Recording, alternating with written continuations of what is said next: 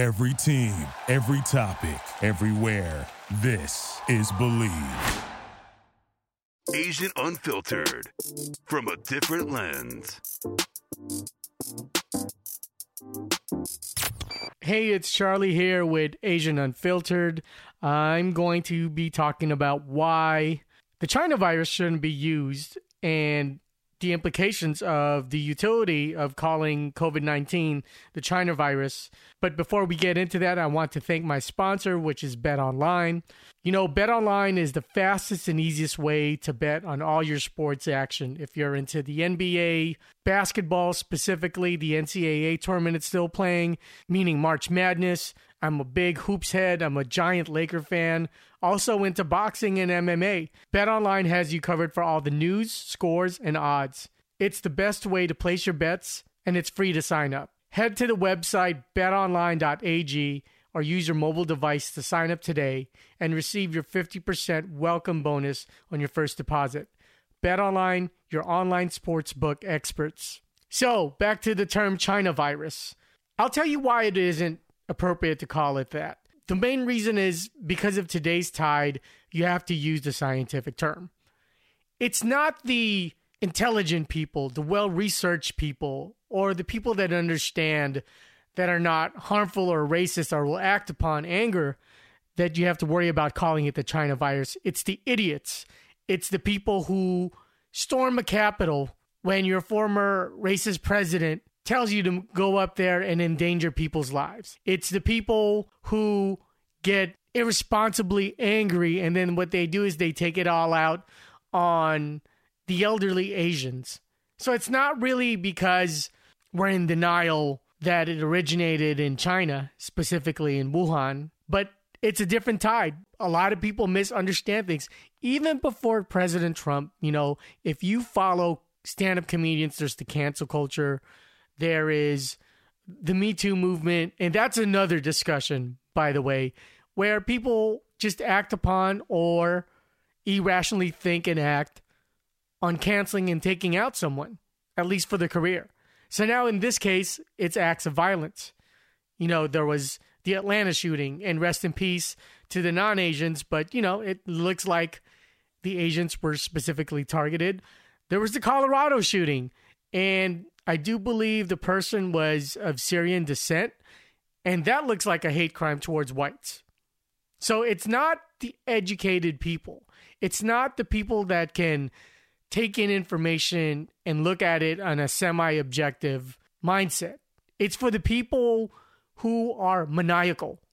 And that's why you can't name it according to where it started.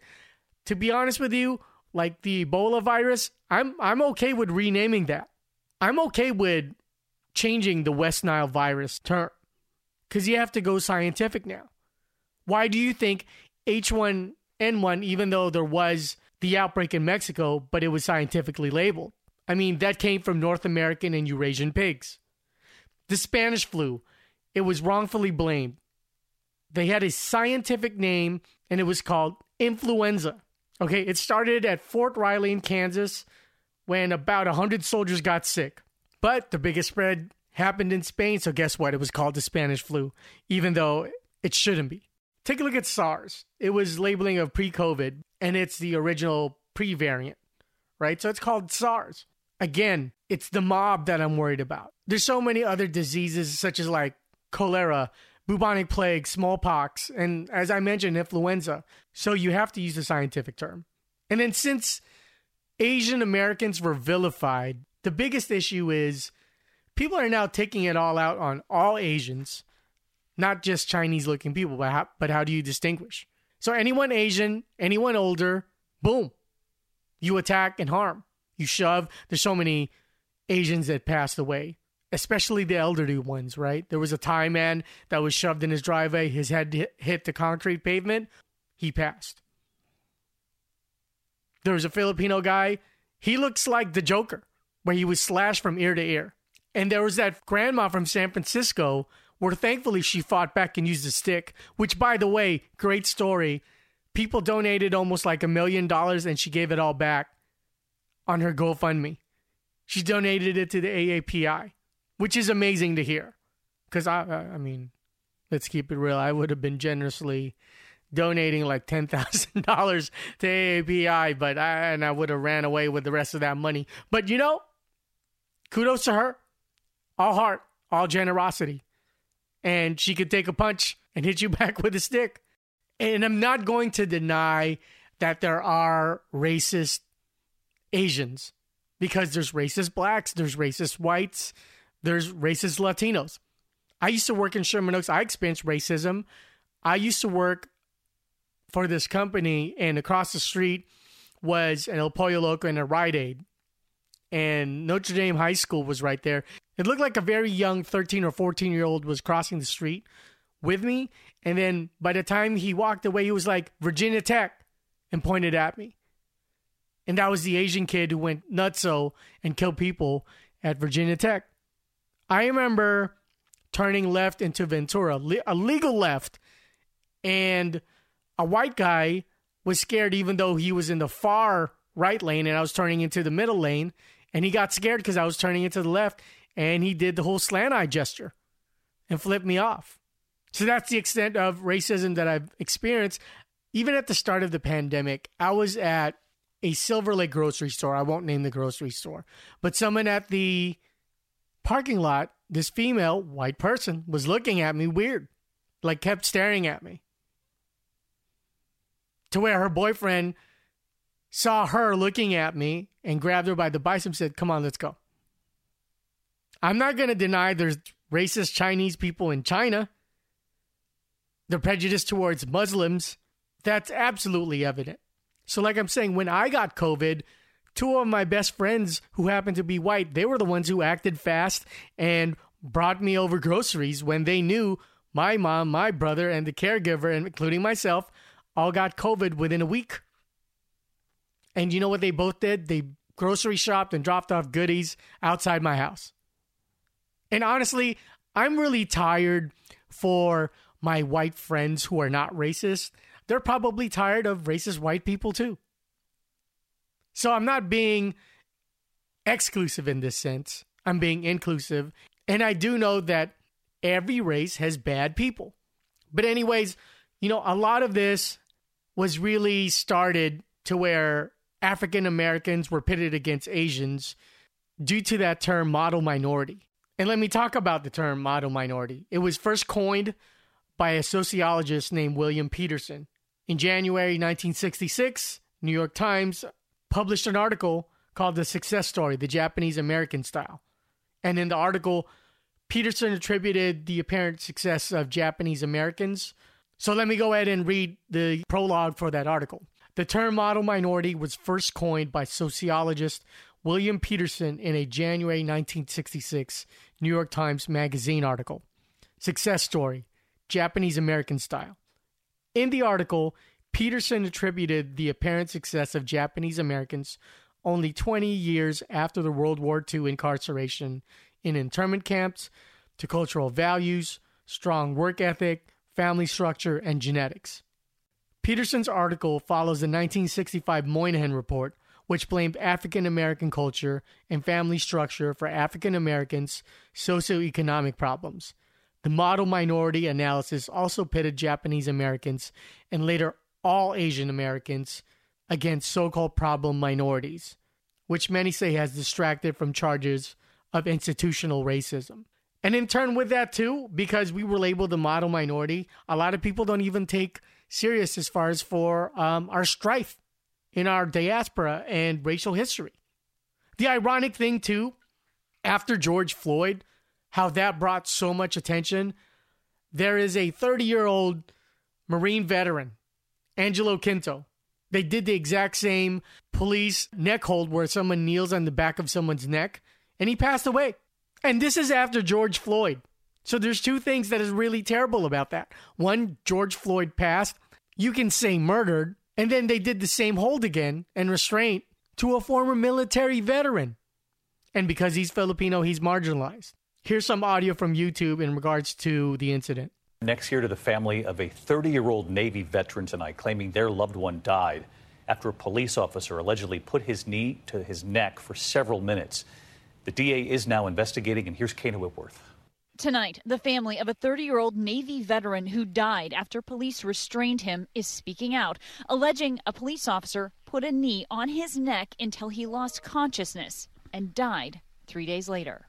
It didn't make sense to use that level of force and restraint on somebody who was not violent. What happened? Newly released video showing the aftermath of the disturbing incident. Angelo Quinto on the ground. You can hear his mother's panic. Cassandra Quinto Collins says her son, who suffers from depression, was having a mental health crisis when they called police on December 23rd for help. Does he have a pulse? She says when they arrived, Quinto was calm, alleging that police then grabbed him and threw him to the ground. He says, "Please don't kill me," at least twice. Ultimately, the George Floyd pole was placed on the back of his neck, cut off his breathing apparatus, and he was comatose within a matter of minutes. There wasn't any attention towards that. Honestly, I'm still a little pissed off by that, but what can we do? I hope that kid, Angelo, rests in peace. Well, not a kid. He's 30 years old. But I am absolutely happy that there are Asian Americans that are standing up. They're fighting against this Asian hatred and the murdering and the assault on elderly Asian people. Here's actor Daniel Dae Kim talking about the Stop Asian Hate rallies. It is not just a Black and Asian issue. It is something in the psyche of this country where somehow it's okay to physically or verbally abuse Asian Americans. We're being scapegoated.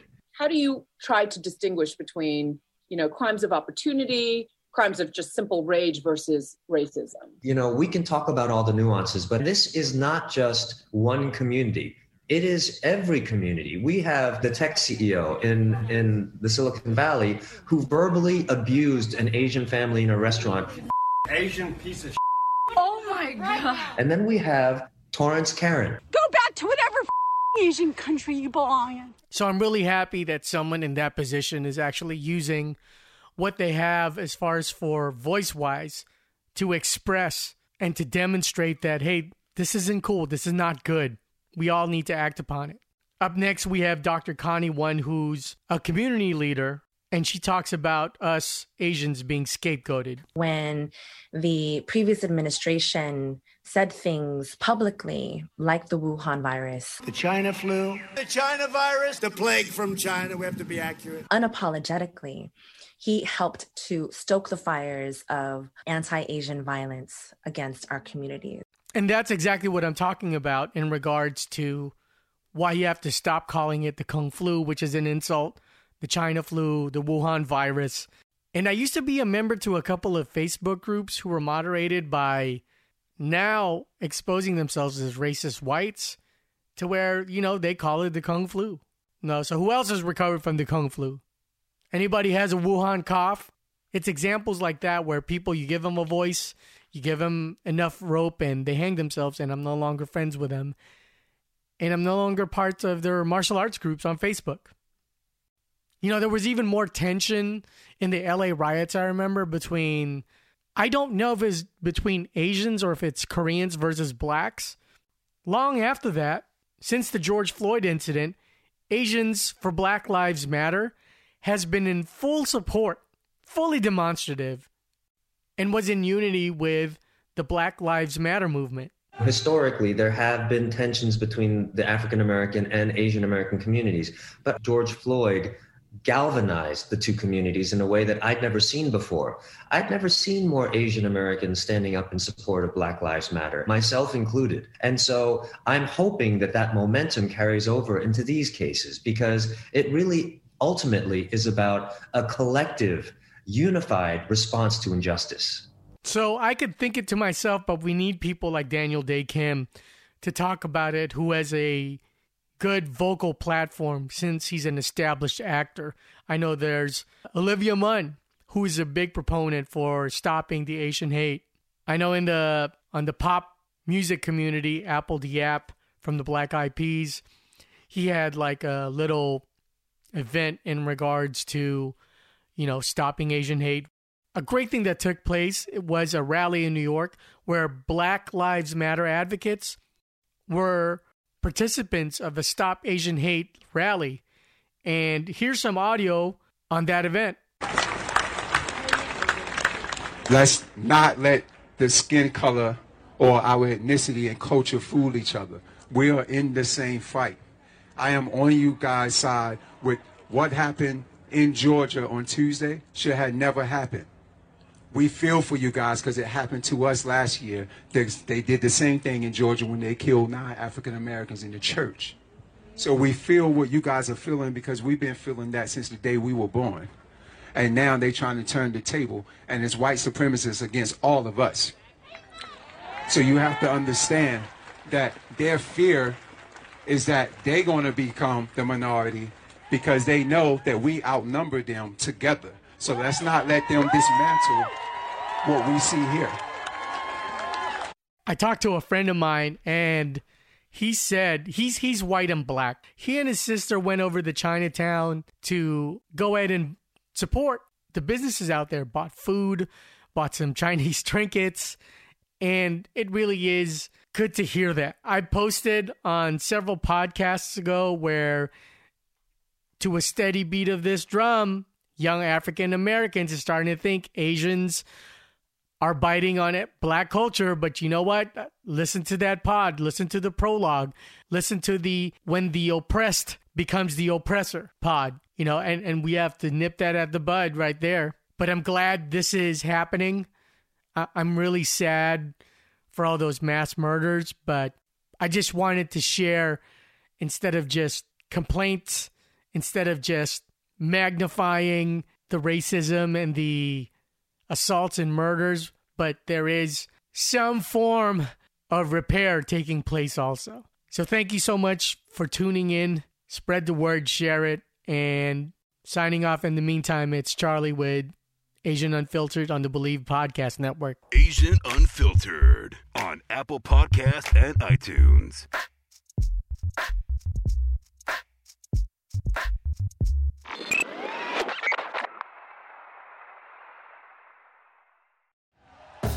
Thank you for listening to Believe. You can show support to your host by subscribing to the show and giving us a 5-star rating on your preferred platform. Check us out at Believe.com and search for BLEAV on YouTube.